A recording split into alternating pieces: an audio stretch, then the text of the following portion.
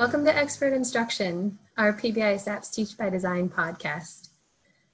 Can we just take a quick collective breath? Because you guys, we did it. We made it to October. It happened. I know what it took me to get to here, to this point today, and I see all of the work that you all are doing to support each other over the course of the beginning of this year. The way you continue to show up for your students, develop your lesson plans, check in on families, all while managing your own space, finding time to shower, to eat something besides chocolate during the day. It's honestly, it's Herculean. And I just wanted to say that I think you're all doing such a great job and we're all so grateful for it. So we've been at this distance learning thing now for, a few weeks, I guess. Distance learning, hybrid learning, socially distanced learning.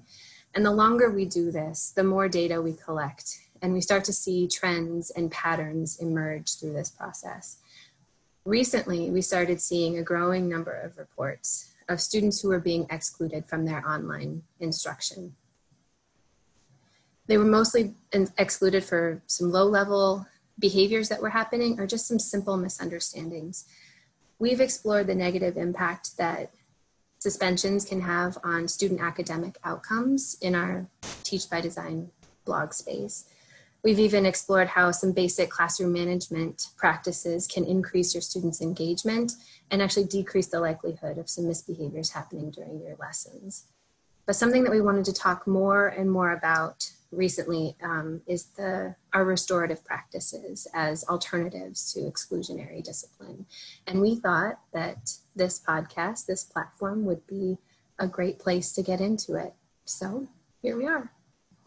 Today, we have our biggest group of experts yet. It's exciting. It's also a little daunting.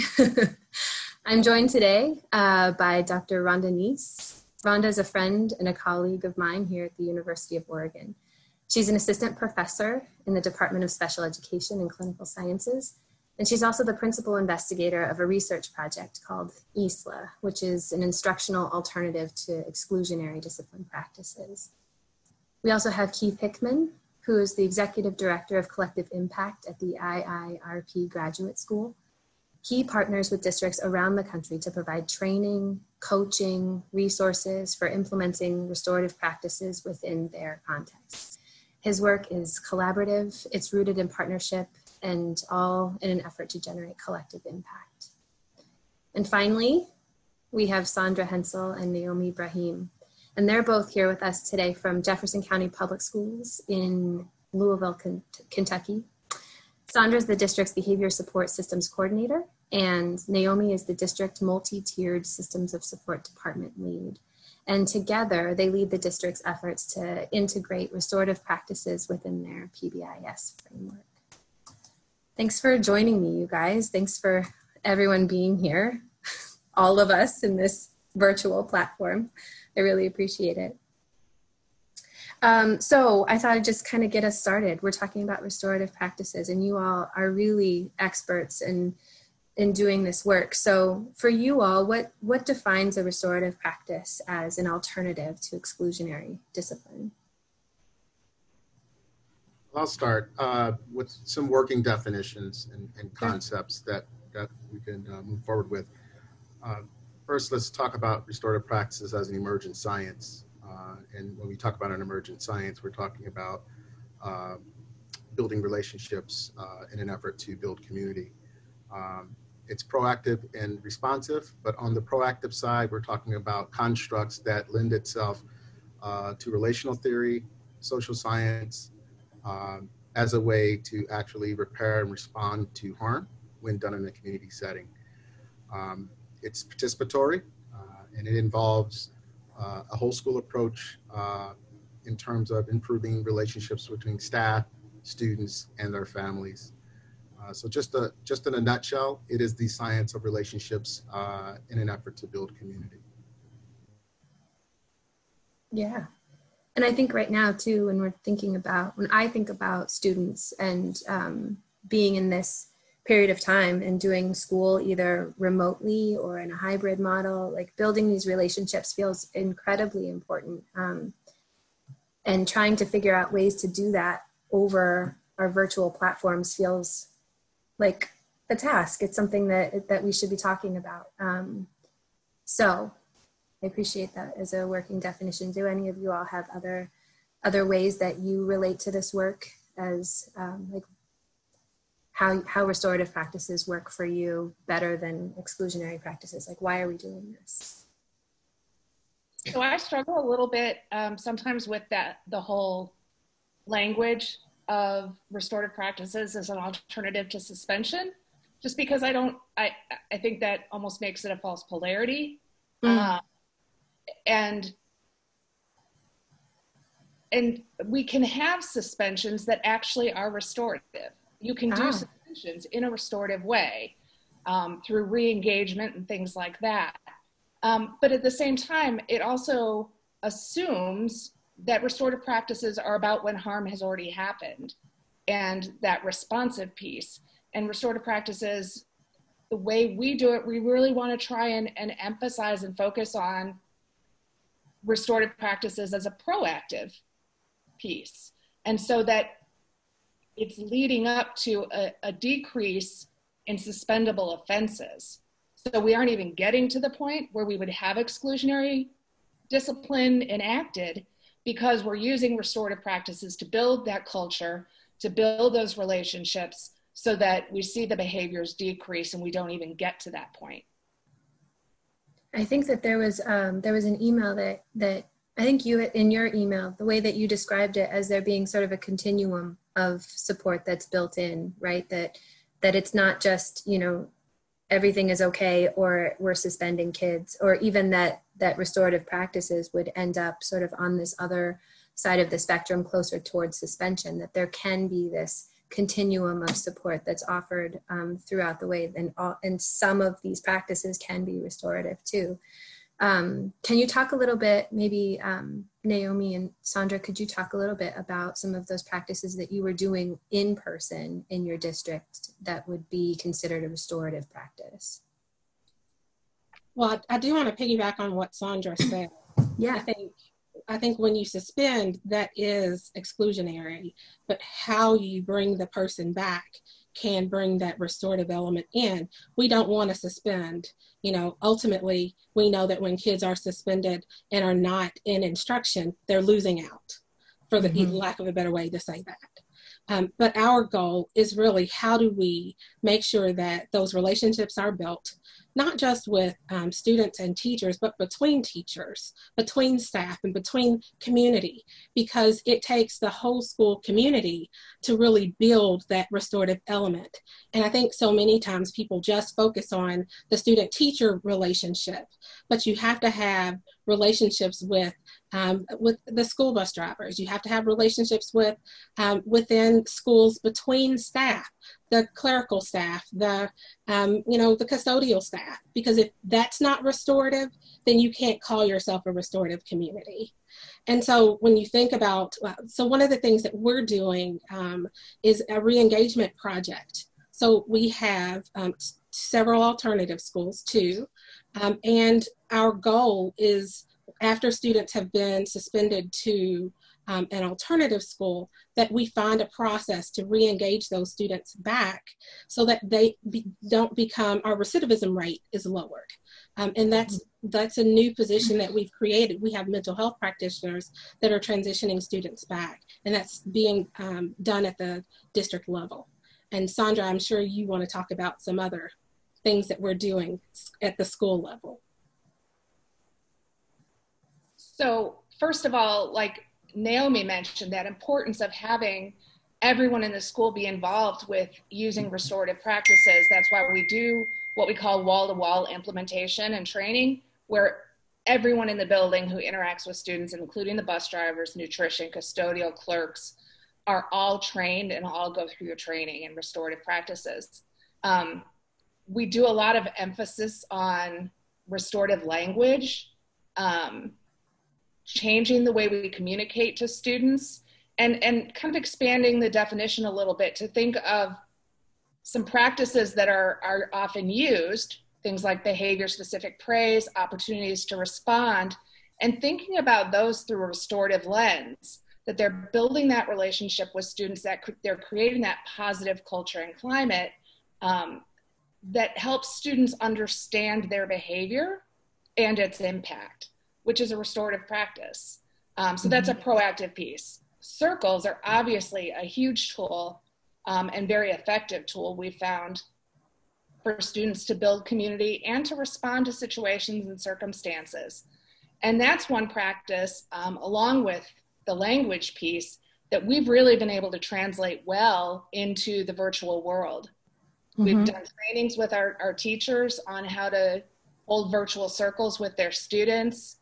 We have even included training on how to do it with staff, so that administrators and PLCs and that sort of thing, that they're using the idea of using circles as well to build community, especially in a time like now when many adults are feeling very disconnected. And because of that, we also started an opportunity for any JCPS staff member who would like to participate in a circle that's for them to just complete a Google form, and we hold JCPS staff circles so that they can once a week participate in a circle that just again gives them a chance to connect with other adults in a very non-threatening way, to share what's going on in their lives, to share how they're getting through this, and just where they're at with that. Can you tell me just a little bit about maybe define for folks what a restorative circle is? So in a restorative circle, and it can be challenging virtually because everyone's screens look different in terms of where people are. So we've created templates on a PowerPoint where you list everyone's name and you just shift a little token around so that people know when their turn is next to talk. Kind of use that as talking piece.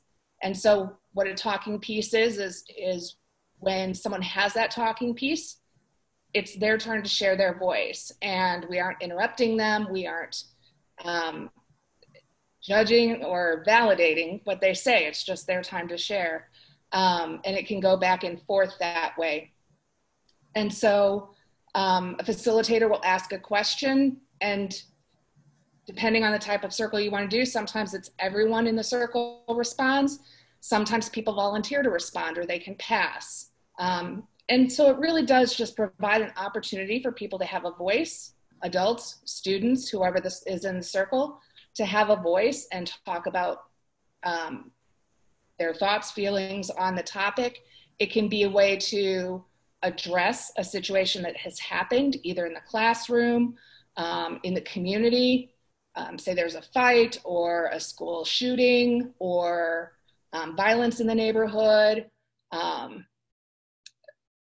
There was a sub one day in-person brick and mortar school. There was a sub one day, and the teacher gets a report that the kids did not exactly behave the way that the teacher would want them to behave with a sub. Not that that ever happens.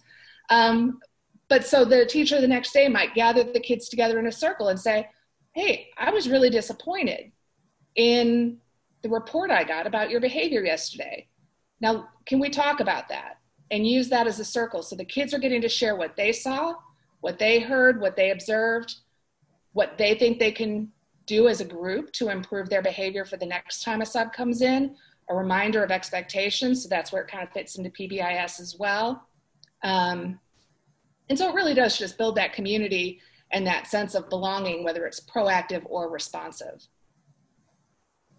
Rhonda, that sounds a lot like what you're doing with your ISLA project, really focusing on, I don't know, treating students like we would treat each other as grown-ups, like checking in with people and telling people the impact of their behavior, giving others the opportunity to share. Can you talk a little bit about what the work that you're doing in that realm? Yes, I'd be happy to. Yeah, I mean, just to piggyback on what Sandra and Naomi and Keith had shared, the thing that I love about restorative practices is that this work is not rocket science, right? When we are looking at the foundation of education being positive, healthy, supportive relationships, it all makes sense. Because when we think about our time in schools or the students that we work with, we know that behavior is very much contextual and it's context specific. Like we have students that will work incredibly hard for one teacher and in that class, and will be happy to do nothing in another teacher's class. And we know that the crux of that is most oftentimes the relationship they have with that teacher, right? Teachers that set the bar high for them, encourage them to achieve that, are there to support them. Those are the teachers that students are showing up and working their hardest for. And so when Sandra was talking about, and when you had mentioned the continuum, responding to behavior truly is a huge continuum. And the work that we do with our ISLA project spends the majority of the time on all of those preventative pieces. Universal relationship building, creating classroom environments where students know what's expected, where they are set up for success, as opposed to the alternative, which is exclusionary discipline, which is not a teaching strategy at all. There's nothing instructional about just being kicked out. And you're not given the opportunity to learn a new skill, whether it's an academic skill or a social skill, but you are expected to know what you are supposed to be doing. And anything to the contrary is seen as willful defiance. And we know that that's not true. We all make mistakes. And so we spend a ton of time on the prevention, on really those great classroom management strategies of how do we respond to low-level unwanted behavior. There are a million things that teachers do that we don't think about as interventions or strategies. They just think about it as classroom management, but all of it comes back to building a relationship where you feel like you can go up to a student and be like, hey, here's what I need you to be doing. Or you can partner them with another kid that's doing it well, or you can redirect them, or you can support them without just kicking them out. And I always like to say, and this is really at kind of the heart of our work, is that you cannot punish skills into a kid. You can't just keep bringing the hammer down until poof, one day they get it, right? We have to actually teach, and restorative practices takes that approach. And same with our project within that bigger umbrella of really building relationships and teaching the behaviors that we want to see, just like we would with our academic behaviors. We would never kick a kid out for, saying 2 + 2 = 7. And that's one of the things I really think restorative practices also helps with is, to me, it's just a great de-escalation tool. Because if I'm truly having a restorative interaction with a student who has misbehaved in some way, and I take the time to use the restorative questions, what happened? What were you thinking at the time? What have you thought about since? Who has this impacted and how? What do you need to do to make things right? If I take the time as a teacher to do that, number one, that gives me time to calm down a little, because if a kid is escalated, chances are I'm getting escalated as well. Right. So it makes me take the time to do that. Number two, it's going to de-escalate the kid, because suddenly you're actually asking them what's going on in their head, and they're getting the chance to talk. And that doesn't often happen, unfortunately, in discipline situations. And so I really do think that then sometimes becomes a tool, because a lot of times what actually happened in the classroom is not a suspendable offense, but it escalates and grows until suddenly it is a suspendable offense. The kid throws a chair, throws a desk, drops the F-bomb, whatever. But what the incident started with should never have led to that. And so by taking the time to de-escalate, you've now avoided a situation where you might potentially have to use exclusionary discipline.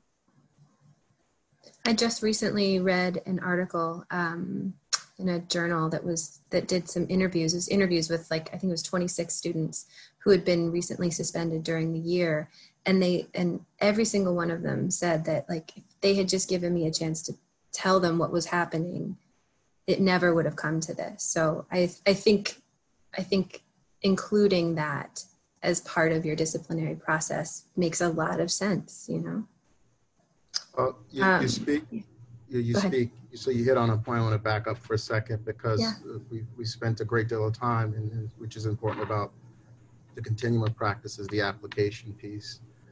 I want to stress again the importance of how that relates to a sphere of influence, starting from policy all the way down to the community, organization, interpersonal and intrapersonal relationships. Because at the end of the day, what we're trying to do is create a power balance through voice, belonging and agency, strengthen and improve relationships and connectedness between the members of a school community, and shift mental models around what it means to be in a relationship intergenerationally, and what it means to take a proactive preventative approach to building community.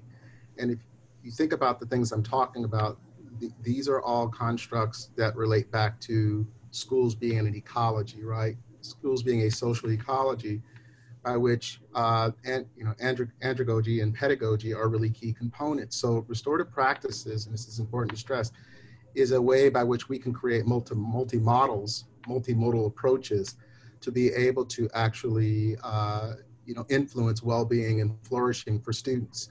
And that kind of gets at what's not happening and what the data is pointing to in terms of marginalized students being excluded, marginalized students being suspended at higher rates, marginalized students not feeling connected. And we know the importance of connectedness in terms of long-term impact around well-being and flourishing for students. So I want to, it's important to highlight that, sure, it's about a set of practices, but those practices are interventions and preventions by which we do something bigger, something larger, Yes. something more impactful. And if we have to make sure that every practitioner understands the theory and how it relates directly to the practice that they're doing. So it is an ethos, a relational ethos that matters to them in those moments. And I know that we spent a lot of time in Jefferson County Public Schools in setting the stage for that. So the theory and the practice made sense to people when it came time to execute and apply. I think that's incredibly important. And I think when I start to think about these kinds of practices in general, I think about how suspensions have been around and exclusionary practices have been around for a long time. And so that means that they're working for someone. And when I think about them, they're probably working for the adults in the building, right? And so now if we're trying to shift and say, like, we're asking you to do something different, we're asking you to do something that maybe doesn't feel like it's going to work for you, it might actually be harder. So can you talk a little bit about what you might say to some schools who are in a position where they would like to start doing these kinds of things, but may be actually running up against some folks that are not interested in hearing about an alternative, about changing that culture? I'll start and I'll pass it off, but I think it's important to understand some of the theoretical frameworks that support restorative practice, including Niels Christie's work around conflict as property, right? So conflict is something that we should own. Conflict is something that a system cannot fix. In conflict is the opportunity for growth and change. And what I mean by that is within conflict is the opportunity to develop skills. So take, for example, a conflict when done in a restorative way can help a student improve self-reflection, improve social awareness, improve listening skills, can help a staff member through reciprocity develop their own self-reflection, social awareness. So what I'm talking about here is conflict through restorative practice can create the conditions by which 21st century skills can be developed. They're going to need these skills actually in order to make it in a career pathway. They're going to need these skills to be on a college campus. They're going to need these skills in order to be in relationship in families and in their own relationships. And so when we shift the lens quite a bit, we begin to see it differently, and we begin to see the importance of the continuum of practice as a way to develop those intrapersonal skills that are going to be needed for them to be successful. Yeah, I would say a couple. Sorry. Oh, sorry. That, jumping off of what Keith was saying, like there are, and to your point, Megan, or to your question about like, how do you bring adults on who may be resistant to change because they've been a part of a system in which suspensions and exclusion have been so present for so long. I think that we all work with educators who are also on a very wide continuum of what matters to them, what impacts them, and sometimes when we share just the research around the detrimental impacts of exclusion on student outcomes, on their livelihood, on their long-term goals, for some educators, that's enough to get them to want to move away from exclusionary practices.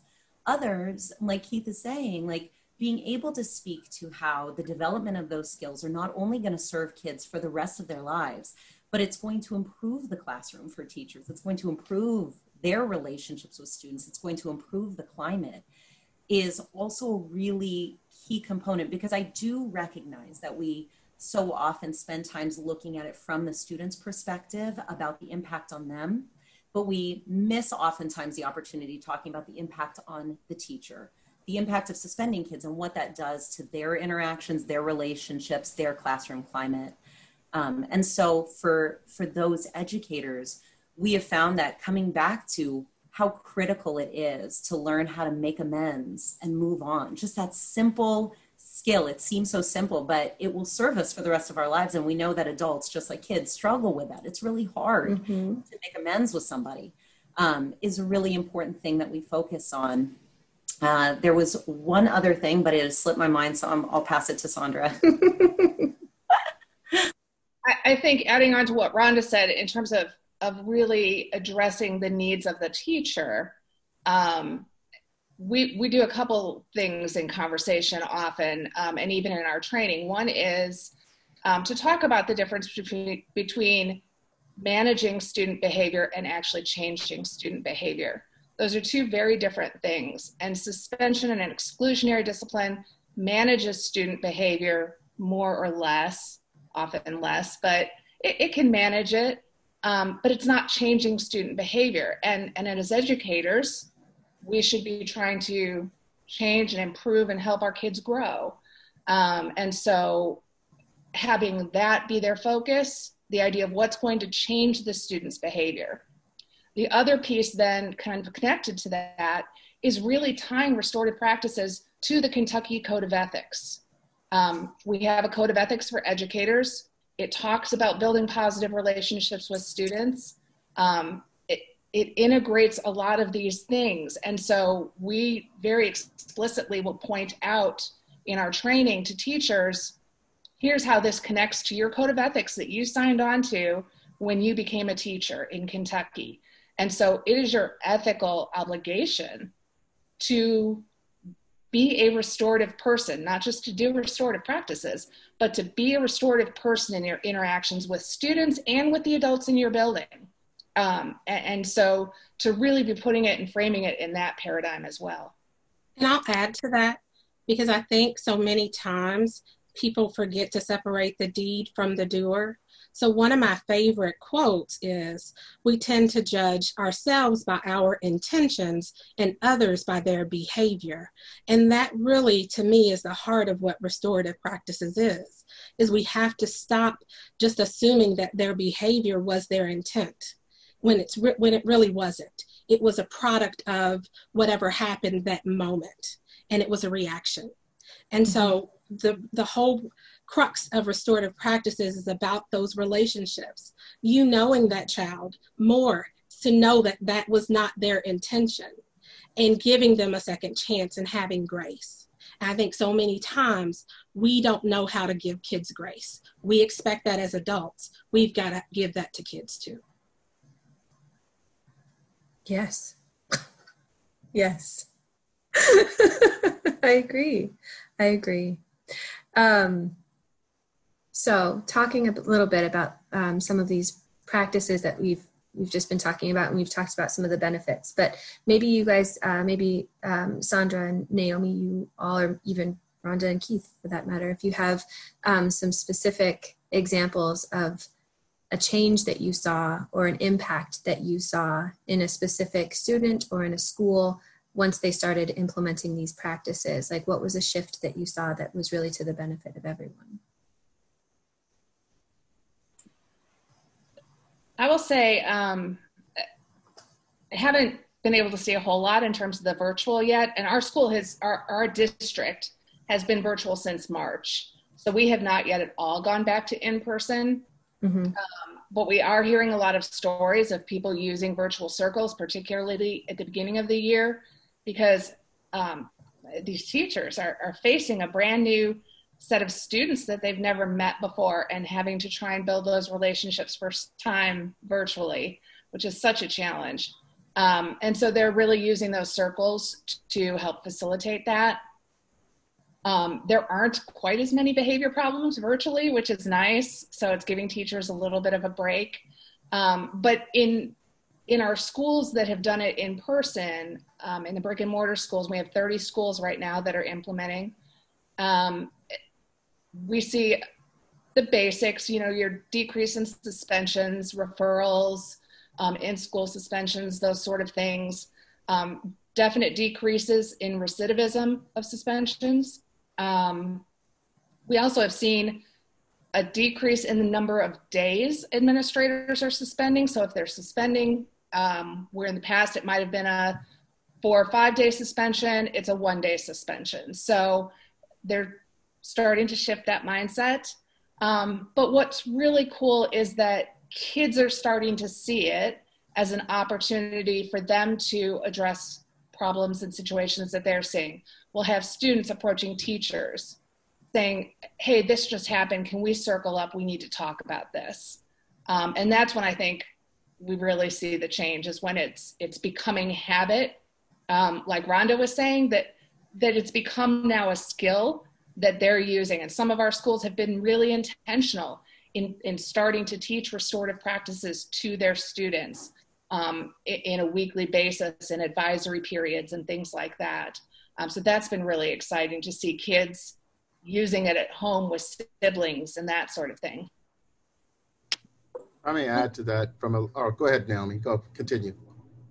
I was just going to do a quick story about when we first started implementing.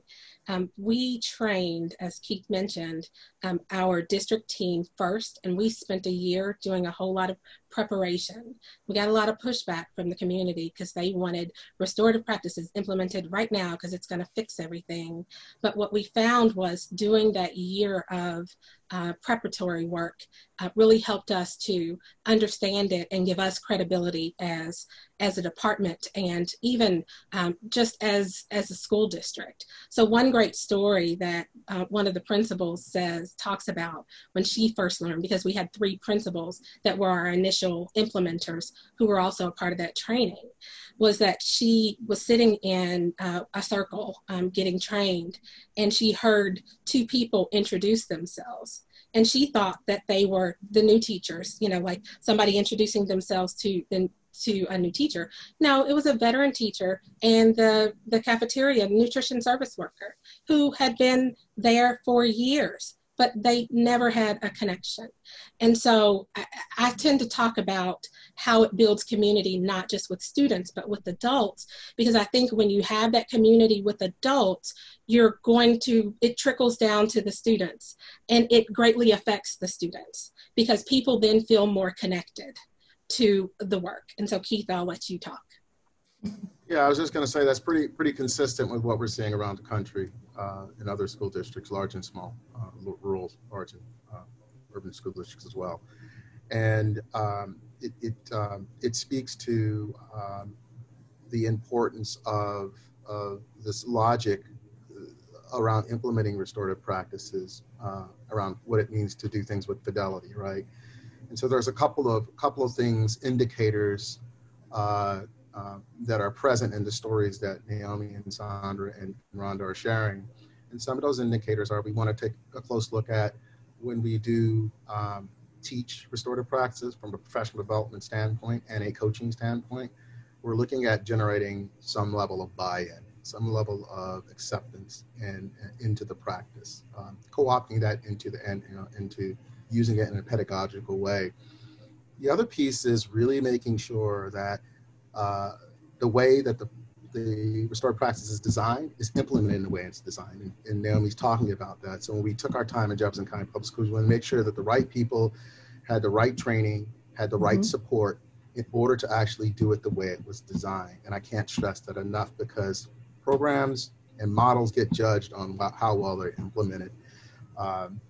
Also, we're looking at those things are then related to, so the continuum of support and services is related to short, medium, and long-term outcomes. So when we're looking at long-term outcomes over a number of years, and that relates to dose, right? So how intense the dose is and how that's working across an MTSS framework, which you're all familiar with, obviously. But what does it mean when you have a higher dose for certain groups of people? And what are the long-term outcomes you're looking at? So I would put long-term outcomes as sustainable reduction of suspensions, improvement in climate and culture, those things that relate and correlate to medium outcomes, which consist of, and I'd love to hear Sandra and Naomi and Rhonda speak about this, but medium outcomes that have to do with engagement between staff and students, engagement with families, and in seeing the school as a workplace, so engagement among colleagues, and backing out to the short-term outcomes, which have to do with, what are the learning outcomes that they received in professional development and coaching that reinforce that, right? So I take a minute to say all that because I want folks to understand there is a logical design and approach to this work. And there are outcomes that we're looking at and can be measured, particularly when you align that with a framework or a practice like PBIS. It's even reinforced to be even stronger, to be honest with you. And that data component, which we haven't talked about, is very, very, very key. Mm-hmm.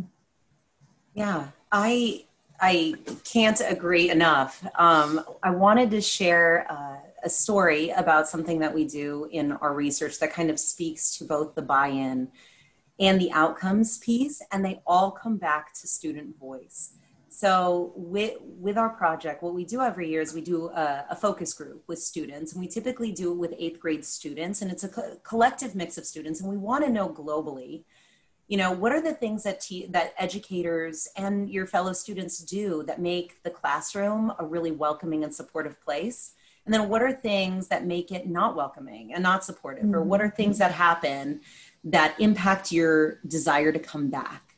And what we found was not only are students so ready to share in the middle schools that we've done this with, because we typically do it with 8th graders, but sharing those quotes of what students said back to their teachers was one of the biggest focal points for buy-in, because educators were able to hear from their students that they weren't asking for much. They were saying classrooms that are places they want to go every day.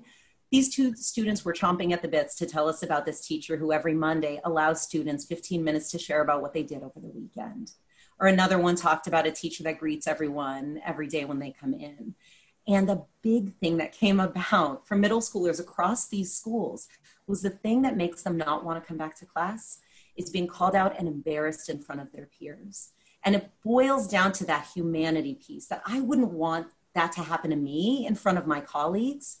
And students were saying the same thing, that if I do something, I want the response from the teacher to be discreet. I want it to be between the 2 of us, because if they call me out in front of everybody and embarrass me, it's going to make me not want to come back. And educators were so taken by what the students had said. This one kid made such an impact because in his quote that we shared out, he was talking about, he had a teacher where in class he said a naughty word. He said a naughty word in class, and the teacher said, hey, can we have a minute? And they stepped outside to speak. And he said, the teacher said to him, look, in my free time, I say words like that too, but in here, we can't talk like that, okay? And it was that simple. And kids kept coming back to teachers who admit to being human themselves as being one of the things that is such an important piece in feeling connected to a class. And I asked him, I said, so after that, did you have any other issues in that class? He said, no, not at all for the rest of the year. And it was that simple. Just a teacher saying, look, I'm human, but in this context, we just can't say things like that. And so being able to share student voice back out with staff points to both the value of this work and the things that kids need to make school a place that they feel connected. Can I add to that a little bit, Rhonda? Please. I love that story that Rhonda said. I'm going to add Megan to the story that Rhonda said. Let me clarify that. But that student voice piece is huge, especially in a classroom, because so many times we have that either the helpless hand raiser or those folks that think that they have every answer, and you have some of those students that go to the background, and those are the kids that can get lost. And with restorative circles, when we could go out and actually observe them, when kids had the opportunity to choose to have a voice, sometimes they chose not to, but that was their choice. They were a part of the community. And that's really big for student voice, because I can choose to respond or I can choose not to respond, but at least I feel like I'm a part of the community. And I would add that just your comment, Rhonda, about it's not rocket science. It isn't. I mean, none of these things are all that challenging to do. And in fact, many good teachers already do them. They don't know the name of it. They don't know the theory behind it, but they do those practices. And in the training, in IRP's training, they talk about implicit practice and explicit practice. And so that's one of the important pieces of the training, is helping teachers take that implicit practice of giving students voice and making it explicit and intentional. And I would say that's why it's called restorative practices, because you have to keep practicing it and being explicit and being intentional with it until it becomes habit, because we all know that when we're stressed, we revert to what's habit. And so until these practices are habit, they won't be done as intentionally or with fidelity in the classrooms. I just want to add, I mean, so we see, I mean, there's plenty of evidence, there's anecdotal stories, there's the stories you've heard here.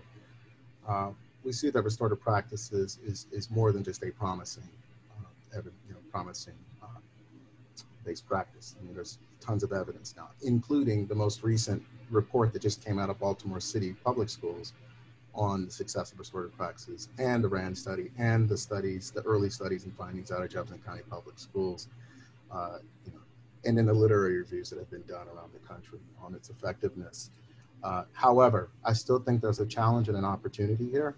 And the challenge and the opportunity is that it cannot just live alone at a semi-explicit level, meaning just relationships and power balance, which are important, and mental models I talked about earlier. When we do things with students and families as members of a community, of a school community, there has to be some shared decision-making power at the structural levels. And this is where the change and sustainability really happens. And when I talk about those structural levels, I'm talking about, reinforcing policy. So if you have a policy that supports this social disciplinary approach and you're moving away from a punitive approach, then making sure that that policy is sustained and supported all the way through the practice, making sure resources are allocated appropriately, and making sure that, time is devoted to practitioners, to leaders, to be able to demonstrate. And Sandra talked about this, like making sure that the strategic plans at the district level, all the way up to the Board of Eds, are on board and supporting this, because those structures need to reinforce these practices. And if there's a disconnect in that, and there really is a problem, you're asking to take this bottom-up approach, which really, really is challenging. You're asking basically fish to swim upstream, and that's really hard. And so there has to be a top-down, bottom-up approach in a dynamic in such a way that students and families and staff are actually together informing what are the best policies, what are the best practices, and how can resources be allocated to support not only restorative practices, but other practices in a multimodal way. Extremely important. We want sustainable climate and culture change. And I think too, going back to what Sandra was saying about how these are things that teachers are already doing. They're already doing these in small ways, and maybe not so structured and organized ways. They're just doing them in their classroom anyway. And I think the real key too is, like you were saying, Keith, just finding a way to embed this within the things that the school has committed to, and also working to change the overall culture in the building, where these kinds of practices are not just afforded to some kids, they're afforded to all kids, and so that you're helping people to understand those spots where they may have done this for one student in their class or a couple of students in their class, but that they need to work on affording all students these same opportunities. You guys, we've done this. I don't know. We've talked a lot. We've talked all around it. We've talked about the structures that need to be in place. We've talked about some of the ways that you all have found to adapt the restorative practices within your district to match your current distance learning models. We've talked about the benefits that are afforded not just to students, but to teachers and families and communities in general. And that if we want our students to be full, complete human beings that go out in the world and find success outside of school, that we actually do need to teach them some of these behaviors and interpersonal skills the same way that we would teach them about academics. So I really appreciate all of you guys taking the time to talk to us and the folks that are listening all about the work that you all are doing to support kids all over the country. If there's anything more that you'd like to say, now is a good time. Where do you recommend that folks go to start learning a little bit more about the work that you all are doing? I'll start with just, you can certainly go to IRP's website if you want recommendations, reports that have been done, but it's iirp.edu. And also, I'll point out not only the graduate coursework, but also looking at restorative practices from a community health standpoint, which we talked a little bit about, but what that means to look at other frameworks, Healthy People 2020, and how restorative practice is influencing and intersects with those frameworks as well. So irp.edu. Thanks. And I don't know Jefferson County's website address offhand, maybe Naomi does, but we'll put it up right here on the screen. It's www.jefferson.kyschools.us. If you just type in restorative practices, you can find some of our documents and some of our research on our website, because we actually upload some of our data there. That's awesome. Yeah, and one of the items on there is our JCPS Restorative Practices Implementation Guide that really goes into the alignment with PBIS and what that looks like. It has some school-based documents and exemplars as tools. So it's just a really great guide for other districts to use. And I know that many of your listeners may know this, but on pbis.org, there's a nice section of tools related to implementing equity-based work. And one specific one tied to what Keith had talked about policy work is there is a policy guide up on pbis.org, both for district policies and then what practices within the schools those policies relate to get schools away from discipline policies that are steeped in zero tolerance and really ineffective exclusionary disciplines. So how we develop policies that embed these components of restorative practices, instructional alternatives, building relationships, you can find on pbis.org. And I would also add then that on Jefferson County's website, our Student Support and Behavior Intervention Handbook, what's usually called the Code of Conduct, we've been working really hard over the past 4 years or so as we've been doing this work to every time we revise it, integrate more restorative pieces into that to demonstrate to schools what it looks like as part of the continuum of responses. So that's another good document to look at in terms of how we've integrated it into our district-wide policy of behavior. Well, Sandra, Keith, Naomi, Rhonda, thanks so much for joining us today. I really appreciate y'all taking the time, and we'll catch you guys soon.